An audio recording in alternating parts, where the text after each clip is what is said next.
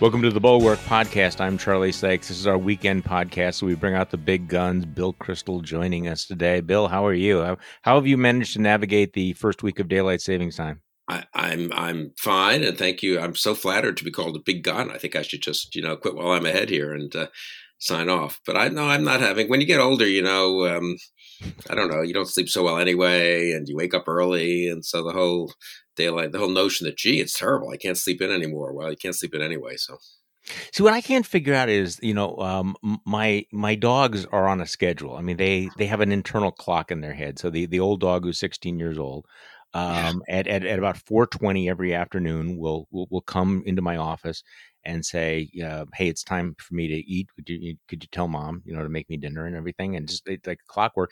And in the morning, they also know exactly what time my alarm goes off, and so they'll come in about 15 minutes before that, and they'll get on the bed, and these are huge dogs. I mean, and the puppy, who's about 130 pounds, lies right on top of you. And he will wait until the alarm goes off. But the clock, the weird thing is that even with daylight savings time, they know what time it is, and they're still on the same schedule. I don't know how this works. It's completely mysterious. Yeah, that is impressive. I'm impressed that you're 60. Our dog lasted till lived a long life, happy life, I think, and died when he was 17 a few years ago. And I'm impressed. But for the last year or so, I'd say he was not waiting till 7 a.m. for his walk. He was out Susan or I had to get up 2 or 3 times during the night to walk him because he was couldn't quite make it through the night. So, well, that's one of the things. I'm glad that your 16-year-old is in such good shape. He's doing great. He's going to be around forever, I think. But that's one of the reasons why we sleep lightly, because if you hear the dog scrabbling around, or about to throw up or anything, your feet hit the ground really quickly. Right. I mean, it is a motivation. So we have a lot of things to talk about today, including amazingly the relationship between Joe Biden and Vladimir Putin is going to be somewhat different than the relationship between Donald Trump and Vladimir Putin, and people are having a little bit of trouble with all of this. So I wanted to bounce this off you first, though. Very interesting comments by former President George Bush, who is is down in Texas being interviewed by the Texas Tribune, and is asked about his thoughts about the insurrection on January 6th. Actually, we have 2 cuts, one very, very short. This is George Bush talking with, I think, Evan Smith from Texas Tribune. I was sick to my stomach, Evan, to see our nation's capital being stormed by hostile forces. And it really disturbed me to the point where I did put out a statement. And I'm still disturbed when I think about it. And then he's asked about the election. Was the election stolen or not? No. Okay, that's pretty direct. So, Bill Kristol, apparently Republicans can speak out about the January 6th and describe that they were upset about it. Your thoughts? It's good to hear the former President Bush say that, and I hope it might convince a few people. I got to say, and this will sound ungracious, since I think he said what he said was good, and it was good that he stepped up to say he didn't have to do that. But so if I could be permitted to sound a bit ungracious and uncharitable, couldn't he be doing a little more to help the forces of reasonableness and decency in the Republican Party and therefore the nation? Because again, it is very much, as we've discussed many times on this podcast and written about in the Bulwark, very much in the country's interest to have the nation's interest to have a sane and healthy Republican Party, not to be dominated by conspiracy mongers and to tolerate the big lie. And he lives in Texas, and various efforts at voter suppression are going on in Texas. It's a very live issue, a live fight. And, that's very much of a part of a consequence of and a cousin sort of the whole of the big lie, right? I mean, the reason for the voter for not trying to say, hey, the reason for not saying 2020 was a good election and we pulled this off under very difficult circumstances. Let's make sure we have the same protocols in place, maybe with some tweaks, of course, so that we could have a big high turnout and fair election in 2022 and 2024. But no, that's not, of course, what state Republican parties are doing. And it'd be good if President Bush weighed in on that, honestly, and used his clout on that and maybe on a few other issues. He was always a big fan of, is maybe not quite right, supporter of reasonable immigration policies. The DREAM Act passed the House with, I think, 9 Republicans joining all the Democrats. It's pending in the Senate. I was just talking about it this morning with someone who's involved in that. The Republican senators are kind of on the bubble. There are a few who are for it. Maybe some more would come along. I guess I don't know. I know he's supposed to stay out of politics. He's an ex-president, all this kind of stuff. But he could do a lot of good for the country, I think, by weighing in a little more aggressively on some of these issues. This is actually an interesting point because, I mean, it goes back to the best lacking all conviction, the reluctance of the people who know better to spend political capital on it. Now, on one level, you could say that, well, maybe he's not being more aggressive because he doesn't think he can make a difference. He doesn't think he lacks the confidence to think that he would be influential. On the flip side is, what has he got to lose at this point? I mean, really, there is literally no political downside for him. Is there? Am I missing something for him to speak out and say, hey, this is time for us to reaffirm our commitment to democracy and to denounce efforts at sedition?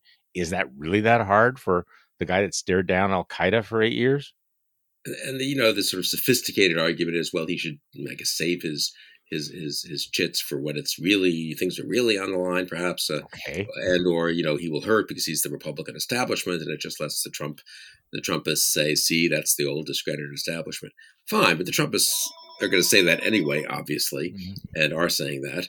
And there are lots of people in the real world, of the Republican Senate and the Republican House, and in voters and Republican voterland, who are not hostile to George W. Bush. I haven't seen current polling, but I've got to think in Texas his numbers are pretty good. And if he weighed in on voting, that would make a difference. Rob Portman worked for George W. Bush. If George W. Bush says, we've got to pass the DREAM Act, whatever's happening at the border, let's debate that. Maybe there are good criticisms to be made of President Biden on that. But the DREAM Act is should be pretty uncontroversial. If you have a couple of tweaks to it, let's hear them. But these people have been here now at this point for 20 years, some of them.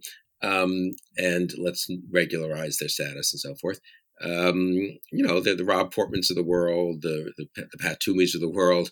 There'd be a certain number of senators who would say, okay, and maybe John Cornyn, right, from Texas, would say, okay, you know what, it gives me a little cover to do this. So I guess I generally would be in favor of a more aggressive stance by the ex-president. It's, again, if it were normal times and we were bickering about a tax bill and what the top marginal rate would be, I'd say former presidents, no need to get involved. But this isn't really normal times for the Republican Party or for the country. He doesn't have to get involved in every issue, but I think the voting issue is really at a level of seriousness for our democracy almost by itself.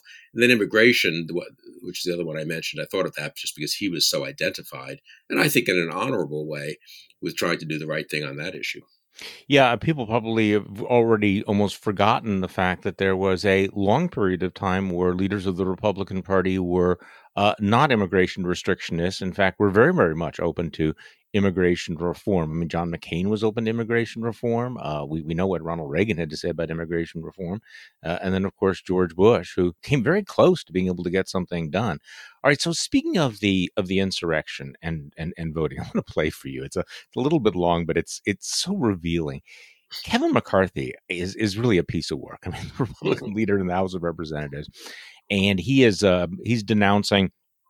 There's a little bit of background. There's one congressional seat in Iowa that is still sort of up in the air. I mean, the Democrat appears to have won it, but there's a congressional hearing on whether or not there were some sort of problems that might result in overturning that election. This one congressional seat, a lot of pressure on the Democrats to not overturn an election given the optics of all, but that's all sort of background.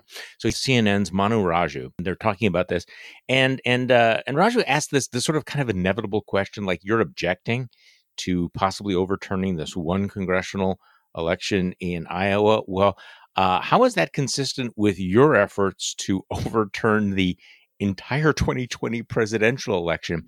And it's interesting the way McCarthy sort of dodges and pushes back and chops logic here. So it runs about 3 minutes, but I want to play it. And then on the opposite side, Bill, I want to get your reaction to it. This is Kevin McCarthy talking with CNN's Manu. The Iowa race. In your view, what is different between the efforts there to overturn the elections in the House versus Donald Trump's efforts to overturn the elections in Congress that you supported? I disagree with the premise of your question. Okay. So if you challenged Arizona and Pennsylvania, would that have changed and lowered President Biden's numbers below 270? You supported the Texas lawsuit that would have invalidated millions of votes. You ask me questions every week. I just asked you a question. If you removed Arizona, but you weren't removing it, you were just asking the question about it. If Arizona and Pennsylvania were removed in the Electoral College, would President Biden's number lower below 270? No, but Donald Trump said Okay, that the answer is no. Congress could have overturned the election. I'm not Donald Trump. So you're asking me the question. I'm answering your question. Let me answer your question since you asked me. Let me follow through. So you gave a premise that's not true. Donald Trump tried to overturn the results in Congress, and you supported that effort. Well, now you're saying something that's not true. So let me answer your question and show you how your premise is not true. The losing candidate didn't organize a rally and say, stop the steal, we can overturn the certification of the Electoral College on January 6th. Do you want to talk to Trump, or you want to ask me the question? Because I'm here right now, and I'm showing where your question doesn't hold merit.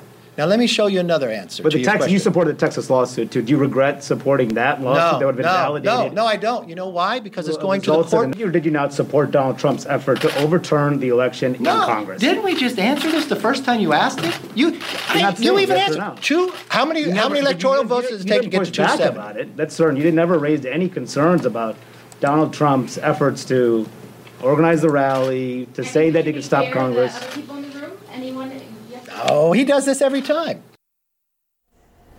So went out like that for about 5 minutes. Just a bit of a reality check here that Kevin McCarthy voted to overturn the election results in 2 states, Arizona and Pennsylvania, that happened after the deadly riot that occurred here. There was a Republican effort to overturn the election on 6 states that day among House Republicans. He never raised any concerns about the effort. That actually did not have a vote because no Senate Republicans joined that effort. Also, he did back that Texas lawsuit that would have invalidated millions of votes in the run-up to the January 6th certification. He clearly is not backing away from that, even though Texas was saying other states were administering their elections improperly. He didn't back away from that. And also, throughout the course of this, Brianna, he never raised concerns about Donald Trump's actions. I had asked him multiple times through the course of December up until January about whether President Biden was president-elect at the time. Would he acknowledge that? He would not acknowledge that. He didn't raise any concerns with what Trump was doing and was on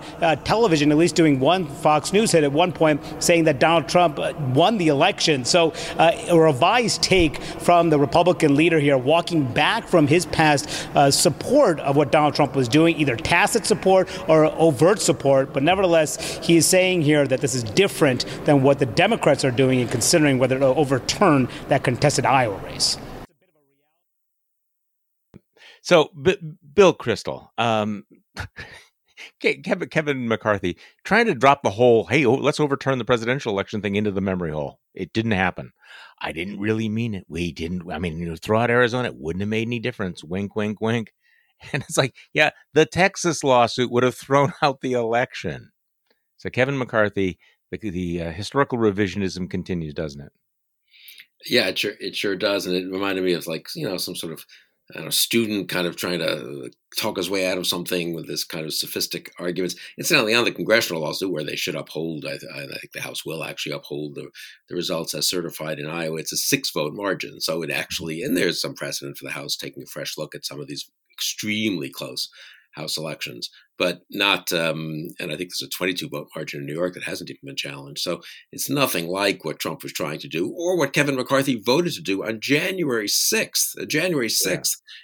After the Electoral College, the electors had certified the election to overturn those 2 states, and of course legitimizing the whole notion of overturning everything. Was why were they so interested in overturning those? I mean, McCarthy's argument, to be logical, would have to be, we just thought those 2 states were kind of problematic, but we had no interest in actually changing the election outcome. Is that the rhetoric surrounding the efforts around January 6th?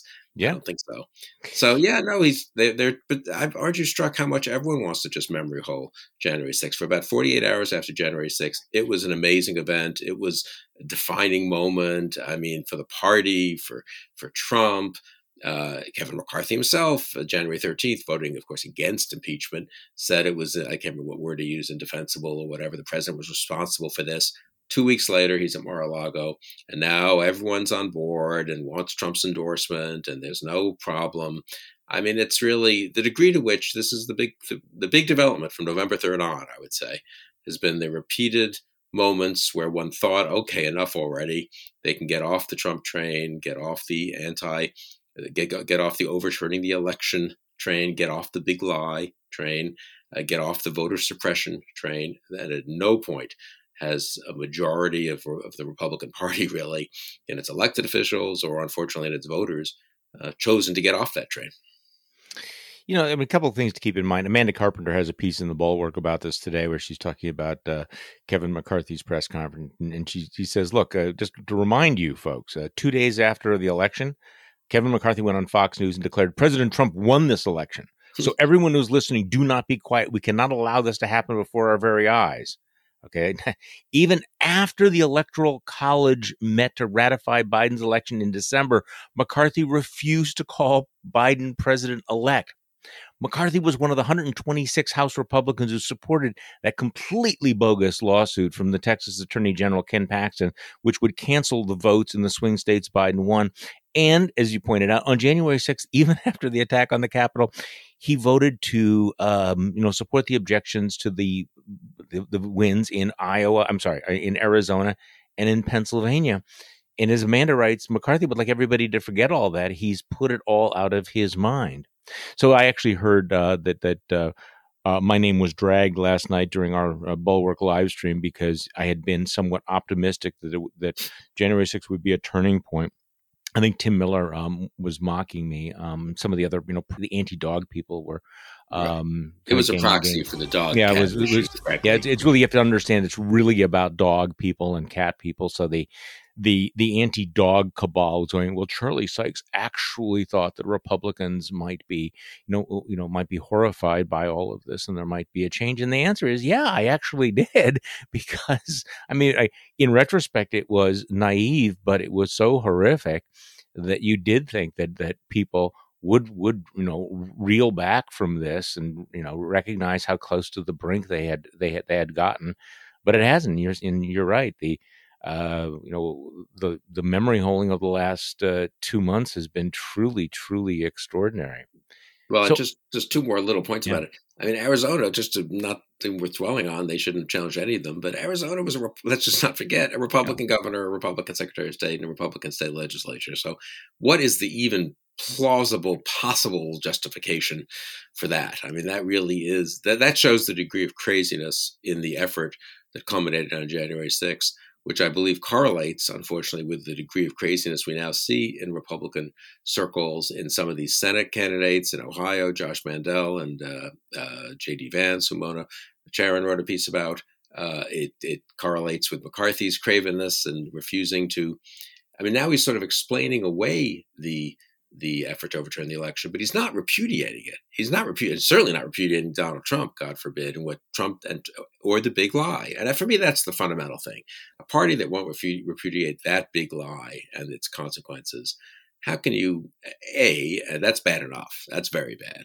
B, it's using the big lie to justify voter suppression in a ton of states, and to make a broader argument about how we have to cut back on the 2020 wasn't a success. It was somehow a terrible election. Terrible. And that's a very bad thing. Going forward, that has real implications, obviously, as we see in all these states where this is being fought. The interesting thing, there was a poll in Texas yesterday that showed that actually the Texas voters, who obviously voted for majority for Trump, and including Texas Republicans, thought 2020 was a well-run election. They think it was fair. They were happy with the way they were able to vote. I wonder on the voting issue, I haven't really seen much detailed polling on this, whether Trump world is all in on it. And Trump world is, 2/3 of the Republican Party. But I wonder on that one, more than on others, that the rest of the Republican Party, including just a lot of people who voted by mail, a lot of people who took advantage of early voting, a lot of people who looked around and thought, you know what, my neighbors, my friends, my colleagues, we all kind of voted, and it seemed like it went well, and the count was fair. Yeah. I wonder how much they are at risk of letting Biden assemble a pretty big coalition in favor of supporting, fair voting and against suppressing the vote. I wonder if that's an issue where the Trump world's a little out of touch with some chunk of the Republican electorate. It doesn't seem that being the party of anti-voting is a really smart political move.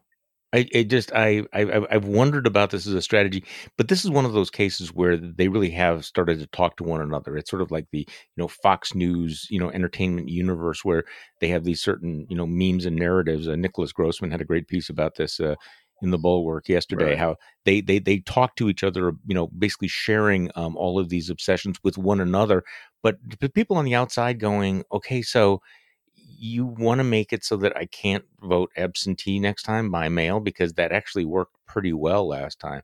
Hey, by the way, speaking of the big lie, I don't want to pass this by because the old adage about how hard it is for the truth to catch up with a lie. You saw that the U.S. Postal Service investigators came up with a report this week finding no evidence to support that claim by a Pennsylvania postal worker that his supervisors had tampered with mail-in ballots. This is the Inspector General's report. That story originally had become really central in Trump world to the big lie. And Lindsey Graham wrote a letter to the Department of Justice, asking for an investigation about all of this. This guy was named Richard Hopkins, a mail carrier, and he basically made up the story in November that he overheard local postmaster talking about plans to backdate the ballots received after Election Day and pass them off as legitimate. And he worked with, the grifters from Project Veritas. Well, it turns out that now he admits that he made up the whole story, that he had no evidence whatsoever. So I don't know, but again, it was out there long enough to do the damage, and that's the problem. It was pretty evident at the time that it was fake. And again, I'm waiting for Lindsey Graham to just, as a matter of like public decency and setting the record straight, saying, you know what, I was wrong about that. I was taken in and I regret writing that letter and I regret feeding into a narrative because that was not a trivial part of the whole Fox Trump narrative. But of course, Lindsey Graham isn't going to do that. And I don't know what he would say to Manu Raju today on the Hill if he got cornered in a press conference or on TV and went on something other than Fox and we actually got asked what he now thinks about it. I guess he'd say, well, at the time I thought it was just worth looking into, just asking questions. That's their current the ridiculous way of avoiding actual responsibility as elected officials. Okay, so let's talk about the dust up with Vladimir Putin. Looking at the headline in the New York Times, Russia erupts in fury after Biden's calls Putin a killer. Kremlin describes the U.S. president's response to an interview question as very bad. They recalled their ambassador to the United States. Putin, being very, very snarky, wishes the president good health on Thursday. And on Thursday, seated in a gilded chair on the 7th anniversary of Russia's annexation of Crimea, Putin all but called Mr. Biden a killer himself.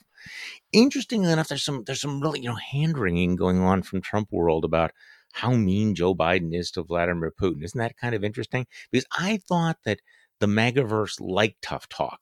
I thought the MAGAverse liked it when presidents insulted bad guys, but apparently not always. Yeah, not the bad guys who are helping you in the 2016 or 2020 election, as the intelligence community concluded. But on China as well, where they allegedly really do they certainly do want to demonize China in some ways, though it's not clear what real policies they're in favor of. But they're willing to sort of play quasi-racist cards and so forth with some real, obviously, terrible effect, I would say, here at home. There, we had a meeting yesterday of President Biden's Secretary of State and National Security Advisor with the Chinese. Much tougher than all the big talk of Trump and Mike Pompeo and stuff. But as John Bolton said, in practice, Trump was pathetic with Xi. And here they are actually seem to be standing up to China and thinking through a combination of policies. It's not an easy thing to deal with. And obviously no one wants to be irresponsibly hawkish in the sense of, we don't want to stumble into some confrontation we can't manage either. And we have trading relationships, some of which are okay and so forth. But I do think in general, I was talking with a foreign policy type about this last night, on the spectrum of will Biden be Obama to, or even more left-wing than Obama on foreign policy, to will Biden be kind of almost like a McCain Republican. He's obviously not a McCain Republican, but he's closer to that, I would say, than to left-wing caricature of what he would be like. Or another way of saying it is that I think compared to the Obama administration, I do think many of them, the same people, of course, beginning with Biden, they sort of were mugged by reality. They were out of office. They watched both the effects of what Obama had done and the effects of Trump's foreign policy. And they do seem to be, I'm somewhat encouraged on the foreign policy front in general. There are a million tough challenges and a million things to navigate. And on Iran, but even on Iran, they haven't gone. If you think of the kind of the intelligent, I'd say conservative talking points of skepticism about Biden, when you and I supported him, and people would say, oh, you know what, he's going to go right back into the JCPOA with Iran, give up on the pressure on China, and the Putin stuff was just anti-Trump talk, and they're going to go right back to a reset with Putin. And those were not crazy things to say, given the Obama administration's performance, but none of them is true, at least as of yet. Yeah, and no, they're not, but they stick with the narratives. For example, that Joe Biden is completely senile, and he comes out and once again shows that he's not. I mean, maybe he may stumble now and then, but he's not. It doesn't make any difference. So let's talk about the filibuster again. I know this we've gone over this before, but I see that it has inspired you to actually start quoting Thucydides about the. No, right. I did notice that. Yeah, that's good. No, I didn't even mention Thucydides. You're such a well-educated person. That's what Twitter's for, to drop allusions that aren't explained and then have the really the clever readers on Twitter. I just say something about allusions. The quote you had in the newsletter this morning from Swift, which is about the truth, a lie once told, the truth never catches up, is really a fantastic. I don't think I'd seen the full quotation, at least not in ages. And it's really terrific, isn't it? I mean, it's better than the kind of one sentence version that people just use as a shorthand. Actually, and that's how I found it. I actually was looking up the quote about how a lie goes around the world before the truth can put on its shoes, and that's kind of a Mark Twain quote. But I always go on Quote Investigator because about 60% of the time the quotes that you think are attributed to somebody are completely bogus or apocryphal. So I did go on and found that the original quote is from Jonathan Swift, and I'll read it. It says, "As the vilest writer has his readers, so the greatest liar has his believers. And it often happens that if a lie be believed only for an hour, it has done its work, and there was no farther occasion for it. Falsehood flies, and the truth comes limping after it. So that when men come to be undeceived, it is too late. The jest is over, and the tale has had its effect." And that is a fantastic quote. I hadn't thought about the Twain, but you're right. The normal ascription, and I take it it's a true ascription, is to Twain, who must have used it in his own way. But Twain, of course, would have read Swift. I think they were very similar. Yeah. They had a lot of, Twain, I bet, was influenced a lot by Swift and that kind of dark, misanthropic, satirical sensibility. So that's interesting. Yeah, but isn't the Swift quotation is fantastic? Yeah. So for back to Thucydides, because you can dazzle your friends by recognizing this. You put out this tweet talking about the threat of a scorched earth Senate from McConnell, that if you abolish the filibuster, we will shut everything down. And you tweeted out, McConnell, we denied Merrick Garland a hearing. We enabled Trump's assault on the rule of law. But we'll be mad if you alter the filibuster, even in response to a national assault on voting rights. We Republicans do what we want. You Democrats suffer what you must. And that's the Thucydides things that you suffer what we must. I'm trying to think. These were the Athenian prisoners who were captured and sent to some island, and so you want to talk about minimalist approach, and then they had to suffer what men must, which is could have been much more grisly. But it is interesting when you think about how what McConnell was able to pull off. So, for example. And I mentioned this on the podcast the other day. Amy Coney Barrett was confirmed with 52 votes. Now, by the way, I think that she's going to be a solid Supreme Court justice, which may antagonize some of the listeners. But 52 votes. They changed the rules. They invoked the nuclear option for a Supreme Court nominee, and they rushed that through in about 30 days. And he's looking around going, well, but you can't challenge the institutional norms of the United States Senate. I mean, McConnell has done it over and over and over again. They thought the Supreme Court was important enough to do that. And yet suddenly now they are incredibly indignant that some Democrats might think that restoring voting rights might also be important enough to carve out an exception to the filibuster. Yeah, no, and I was struck by his rhetoric, as I think you were too, that usually with McConnell, I'd say you get, kind of the high-toned argument about for the filibuster. I don't agree with it, but it's not great, ridiculous, that it forces compromise, and it's the Senate, it's not the House, and 60 votes can produce better legislation. They have not much evidence of that, I would say, in the last 10, 20 years. But nonetheless, it's in theory, that's the argument for the filibuster. And usually then the threat is said quietly and privately, to the Democratic senators. It's interesting that he went so public with the really crude threat. If you do this being slightly unspecified, whether it's to bust the filibuster for everything or just once for voting rights and so forth, or bust it by repealing it or just modifying it to being a talking filibuster, et cetera, that if you do that, we're going scorched earth, we'll totally tie up the Senate. It'll be an unbelievable mess. We'll insist on, quorum calls and roll call votes for everything and so forth. And I do wonder, like, why put that out there now, right? I mean, that can be conveyed privately to Chuck Schumer and to every Democratic senator. Why make that the public sort of argument? I think there's a little desperation there, a little sense that the Democrats are beginning to get to sort of line things up to at least modify the filibuster, a little sense that Manchin and Sinema might go along once there's been a good faith effort to get the things through with the 60-vote rule. They have to obviously try that first and give Republicans a chance to sort of be reasonable or show that the legislative process is working as opposed to just voting against everything.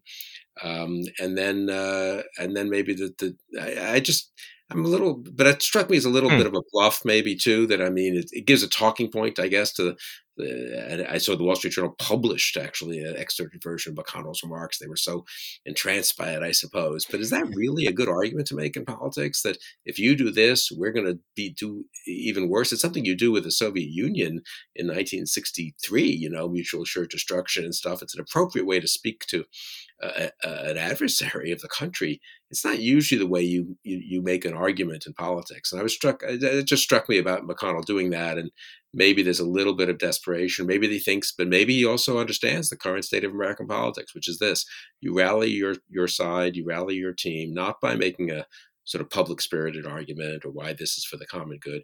You rally your team by saying, if you do this, we'll do even worse. Which is really pretty. Now that you mentioned, it doesn't really seem like a plausible threat, because Mitch McConnell is nothing if not transactional, and there are things that he wants to do. There are favors he wants to give. He still is in a position to get things done at least on the margins, and to say that it's going to be scorched earth basically means to all of his donors, all of his constituents. We're going to be shutting down. We're not going to be doing anything for you at all.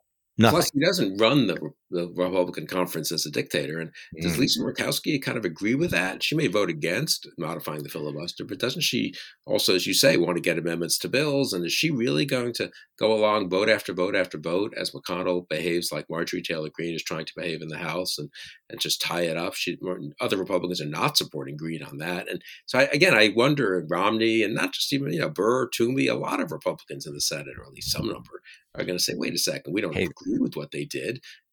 But look, the Democrats didn't agree with shutting down the filibuster on the Supreme Court justices. The Republicans didn't agree with shutting down the filibuster on the executive branch appointees and lower court judges. And no one, there was a little bit of obstructionism and delay after both of those things, but nothing like this. So, and finally, just on the Justice Barrett point, it is kind of rich to, you jam through 3 justices after blocking Garland, who will be on the court for a lifetime. And as McConnell himself stresses over and over again, this is the most important thing we've done. These justices are there forever. The courts resolve so many important issues. We did this with 52 votes, as you said, with Amy Coney Barrett. But how dare you think of doing anything with 51 or 52 votes? Well, exactly. By the way, that was pretty good. Mitch McConnell going full Marjorie Taylor Greene. For people who don't get that whole reference, Marjorie Taylor Greene has been just annoying everybody, including some of her fellow Republicans, by standing up and just trying to shut down the House of Representatives by moving to adjourn. And more Republicans have been voting against her motions. I think it was 40 last time. And the only point, of course, is just to slow things down. It's completely nihilistic and everything. And so Mitch McConnell is saying, yeah, you see what those guys are doing over in the House? That's what I'm going to do over here on the Senate. It's not a good look. And I'm guessing that you're not going to get everybody to go along with it. Okay, so you want to talk about cancel culture just a little bit? Just a little bit this morning? Okay, because I saw that you had tweeted out about it. This is the story. But before we get into it, anytime we say this might be a turning point, we're going to be wrong. So just, right. even though I suggest that maybe this is a turning point, it's the story of this young, promising young African-American journalist named Alexi McCammon, who's out of a job as the editor-in-chief of Teen Vogue, which is not a great publication. I want to raise my hand on all of this. But she'd been named editor-in-chief. And there were people who, decided they were going to be indignant about some tweets that she had written 10 years ago when she was 17. And as of yesterday, she is out of this job because of these teenage tweets. And it is the backlash. And she had apologized for these tweets over and over again. She didn't wait till she had the job or was exposed. She apologized back in 2019. The timing for her was bad because some of the tweets mocked Asian Americans. There were some slurs, which she regretted, she said. But this comes at a time when there's violence against Asian Americans. And, what's interesting is that nothing in her subsequent career, the last decade of her life, all of her accomplishments, or her apologies, which were quite abject, made any difference whatsoever. And he writes, McCammon apologized. She apologized profusely. She apologized repeatedly. And she did not just apologize this week when her job was in jeopardy. She apologized back in 2019. But it wasn't enough. It never will be. This is what Rabbi Zitsoav writes. The new enforcers of morality, the pitchfork-wielding employees of progressive media companies and their swarms of social media allies, have decided that no one may dwell in their midst unless they are born without sin. This poisonous approach will, if anything, make people more reticent to apologize or acknowledge wrongdoing. Instead, they'll shrug and say, "What's the point?" Now, when I say this might be a turning point, which it won't be, of course, it was interesting how much blowback there was from progressives in the media. Mehdi Hassan from MSNBC, Chris Hayes from MSNBC, other writers who were saying, look, this is absolutely ridiculous. This is a wonderful young woman. She had done nothing wrong. To take away her job, to take away the job based on some dumb things she wrote when she was 17. This is crazy. How does this advance the cause of anti-racism? How does this make us a kinder and gentler and more inclusive society to take someone who is clearly not a racist now and say, we're going to cast you into outer darkness because 10 years ago, as a teenager, you put some things on Twitter that are problematic?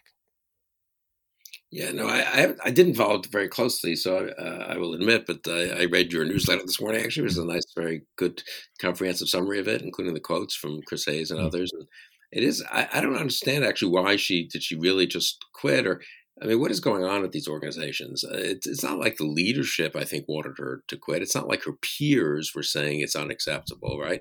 So it's like I guess is the staff at Teen Vogue? Are we pretending that Teen Vogue is like, such a highly serious political organization, intellectual place that they can't tolerate someone who said something 10 years ago? It's I don't know. So I find it actually, I really don't honestly understand whether she could have gutted it out, whether her bosses didn't want to, they didn't like the publicity. Maybe people threatening to resign en masse, or was it just? I don't mean to second guess her. It's extremely unpleasant if you're working trying to run an organization where people are rebelling against you, I guess. But was it? That's why I do wonder if this is a little bit so crazy that maybe it will cause people to say, wait a second. I mean, something tweeted 10 years ago when you're 17 is very different from presiding over a toxic workplace environment. You know what? That is a problem. And I have no problem with people being called to account for that. But we've totally lost any ability to distinguish, apparently, anything. Well, also, I mean, if you want to make society better, then you have to be open to the possibility of society evolving and growing and changing.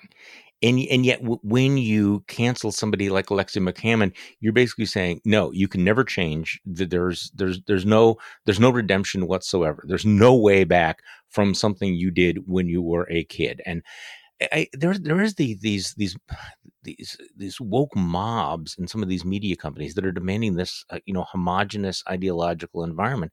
And unfortunately, you see it at places like the New York Times, where you have reporters who are driven out based on things, relatively minor incidents that occurred years and years ago, and they put tremendous pressure on management, and management resists for a while, and then at some point goes, we can't take it, we can't do it, and they buckle. It really seems to be more about a power play, a demand for conformity, than it does about advancing the cause of social justice or Yeah, very much so. I think understanding. it's part of an expressive culture of these, I guess, employees who want to express themselves and feel that they'll be cleansed if they purge this person from their It's midst. There's no performative. actual argument. I haven't seen one, at least, that this will actually be good for minorities or good for the future treatment of them or make people more sensitive to them. But yeah, no, it's in that respect, it's bad, and it is illiberal, of course. And I don't. Highly. You mentioned, sort of the pressure from these. I mean, how much pressure can they? That's why I guess I'm a little mystified by the weakness of management too. I guess they just don't want to be yelled at much. But the truth is, does anyone seriously think whoever, I don't know, was it Condé Nast? I guess Yeah, if they kind of. just said, forget it. This is an impressive young woman. She has apologized. We stand behind her. Nothing is changing. How many of those people would have quit from Teen Vogue?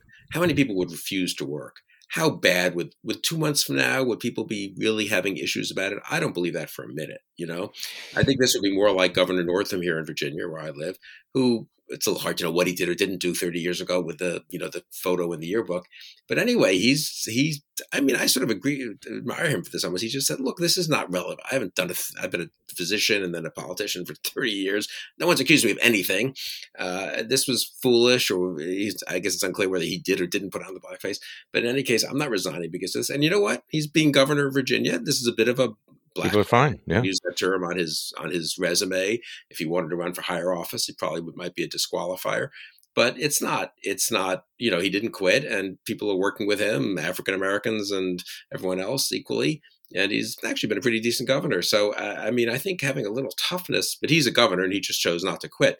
What's amazing is the management of these companies capitulating to the employees who are not that's being right. responsible or serious. They're not thinking about the well-being of the company as a whole, the well-being of media organizations as a whole, let alone the well-being of society as a whole. Well, and this one was defensible. I mean, they could have pushed back and said, okay, your concerns are legitimate about these tweets. These tweets are bad, but they were 10 years ago. She was 17 years old. She's apologized repeatedly. We're not going to hold this against someone, destroy someone's career based on all of that. That is unreasonable. We're going to look forward. We're going, et cetera. I think that would have been defensible. So again, when the reaction to this, I think, was very interesting. So Mehdi Hasan, who has a show on Peacock and MSNBC, one of the, by the way, the brightest guys on the media. Have you ever been on his show? Just be I've been out with him. Yeah. Okay, this guy is crazy smart, and he is always prepared. He's sort of like a BBC presenter, and he is really, really, really good, but he's very progressive. And he tweeted out, "This made me sad and frustrated. Surely we can see the difference between active current racists and bigots and people who said things long ago that they have already sincerely apologized for. Have we lost all sense of proportion? And which of us has not said or done things we regret?" Chris Hayes, very progressive host on MSNBC. "I'm really fine if we all just agree to make tweets from minors, no matter how bad, don't count in adult life rule, and apply that across the board." Anyway, so this is it's a silly case. And so Alexi McCammon is out of a job, but Andrew Cuomo is still governor of New York. Do you think he's going to survive this? Because I'm getting the sense that he's going to gut this out. I mean, it looks that way. We discussed that on the live stream last night. Some of the other people, I think, some of our colleagues have been following it more closely than I. I mean, he can be impeached. I mean, I don't know if the New York State Assembly is moving seriously to do that. Obviously, they have Democratic majorities, so let's see if they follow through on sort of the vague statements people have made about how unacceptable it is. But that is actual conduct of his as a governor, both in terms of lying about the nursing home fatalities and in terms of the apparent sexual harassment of some kinds or other. And, that's not 20 years ago. That's not, I mean, he's had a checkered career, but no one's even raising that. This is very much current activity of the governor in the governor's mansion, using state employees to falsify, apparently, records and death tolls, and then harassing other state employees. So, this at least legitimate question of whether he should therefore be removed as governor. And but it looks like he's trying to take the Northam. He's trying to implicitly, as people are saying, well, it's like Governor Northam, we just have to tough it out. It's not fair to Governor Northam, who did nothing as governor that anyone's been very upset about, and that was 30 years ago. But I don't know. Maybe Cuomo will tough it. I guess he can't. I don't think he can really run again now, though. So I suppose in that respect, he'll pay. Well, who knows? I mean, the arrogance of this guy, and with all the stories coming out, people going, yeah, he's always been like this. It's been he's been terrible. He's been he's been a bully, and he's pushed the envelope on the conduct for years and years and years. It is interesting though how all of these people are coming out now, how completely disliked he is. And I don't know whether New York politics appears to be a world in and of itself, where you have these incredibly arrogant jerks who rise in politics and don't really apparently care whether or not people like them, and people go along with it up until the point when they don't think they have to anymore. And then these guys find that there's no one behind them. Elliot Spitzer's looking around and going, I have no friends. Right. Nobody likes me. I'm gone. And Andrew Cuomo is perhaps finding out that the fact that he has no actual friends is probably a disadvantage. But I do think there's this new standard in politics. It's sort of the Bill Clinton, Ralph Northam, as you said, a little bit unfairly, but Northam, Andrew Cuomo standard, which is whatever you do, don't resign, because you people have limited attention spans. There's always a way to come back. You change the subject and people forget. Just don't resign. Hang in there as long as you possibly can, and who knows? So that's why what I is think Al Franken thinking now? I mean, and that's the counter argument. I mean, right? Really, it was so. I don't want to minimize it. It was a little tasteless, but it was not. I mean, he was never charged with anything. Literally, no one made a complaint, to my knowledge, about his behavior, and certainly not as and obviously subsequently there's been no criminal or civil action or anything. So what what was he? And they forced him out because I guess they wanted to be on the good side of the Me Too movement at the time, and Gillibrand was running for president, and she was at the tip of the spear, and no one wanted to take on the feminists as they saw it in the Republican in the Democratic Party. But again, these things that kind of mob mentality. That is the worst thing about cancel culture. It's the mob side of it, in my opinion. It's less criticizing people or even some of these complicated legal issues of who should be accountable for what and so forth, or free speech issues on campus and so forth. It's the ginning up of the mob and forcing it to get rid of someone. And then, of course, lets Cuomo say, well, I'm not going to bow to the mob. And suddenly he gets a little bit of, I don't know if he gets real support, but maybe a little sympathy from voters who are looking around thinking, I don't know, these mobs seem out of control. So, let Cuomo, let exactly. the rest of his term, Now you can imagine somebody sitting in Cuomo's office saying, so who do you want to be? Do you want to be Ralph Northam, who's still governor of Virginia? Or do you want to be, Al Franken, who's probably regretting resigning over and over again? By the way, the Franken thing, that moment where I think Democrats thought, you know what, if we hold Franken to this high standard, we will shame Republicans to holding their own people to a standard. And then, of course, only to find out that once they'd thrown Franken under the bus, that there was no way to shame Republicans, that the superpower of Republicans was complete and utter shamelessness. So it is amazing. It didn't work. I don't even beat them much, but these stories that come out about various members of Congress, Republican, mostly members of Congress, and their personal lives. And again, not 20 years ago when they were 20 years old, but, very recently and currently in some cases, it seems to have no effect at all, including on their voters and supporters who are supposed to be these kind of moralistic types who are, very offended by immorality and stuff. It's pretty the disconnect there, and the willingness to just forget about all this talk about this character and standards is pretty striking. So it's the weekend podcast. Have you and Susan set aside time to watch the Snyder Cut this weekend? Yeah, no, that's right. I'm leaving that to you and Sonny Bunch. I don't even know what. I don't know who Snyder is. I don't know what he's cut or hasn't cut, and which of the. I guess he does these superhero movies, but what to think of them. So I'm a little bit out of it in terms. Luckily this is with JVL. The younger people at the Bulwark, JVL and Tim Miller and Sarah Longwell, they're there to keep us in touch with popular culture and to criticize, make themselves look ridiculous by being anti-dog. And you and Mona and true. I are here to be the voices of, reason, civility, and judiciousness, and also to defend our noble friends, the dogs. And it's quite a clear division. So just for people to know, I don't think I knew what the Snyder Cut was until like 4 days ago. And this is put this way, it's out there. It's a 4-hour movie, 4-hour super movie, and it's a remake of a movie that was generally panned. And Zack Snyder, apparently this has been this popular culture thing that, hey, let him finish his own movie and do it, but 4 hours. I don't know.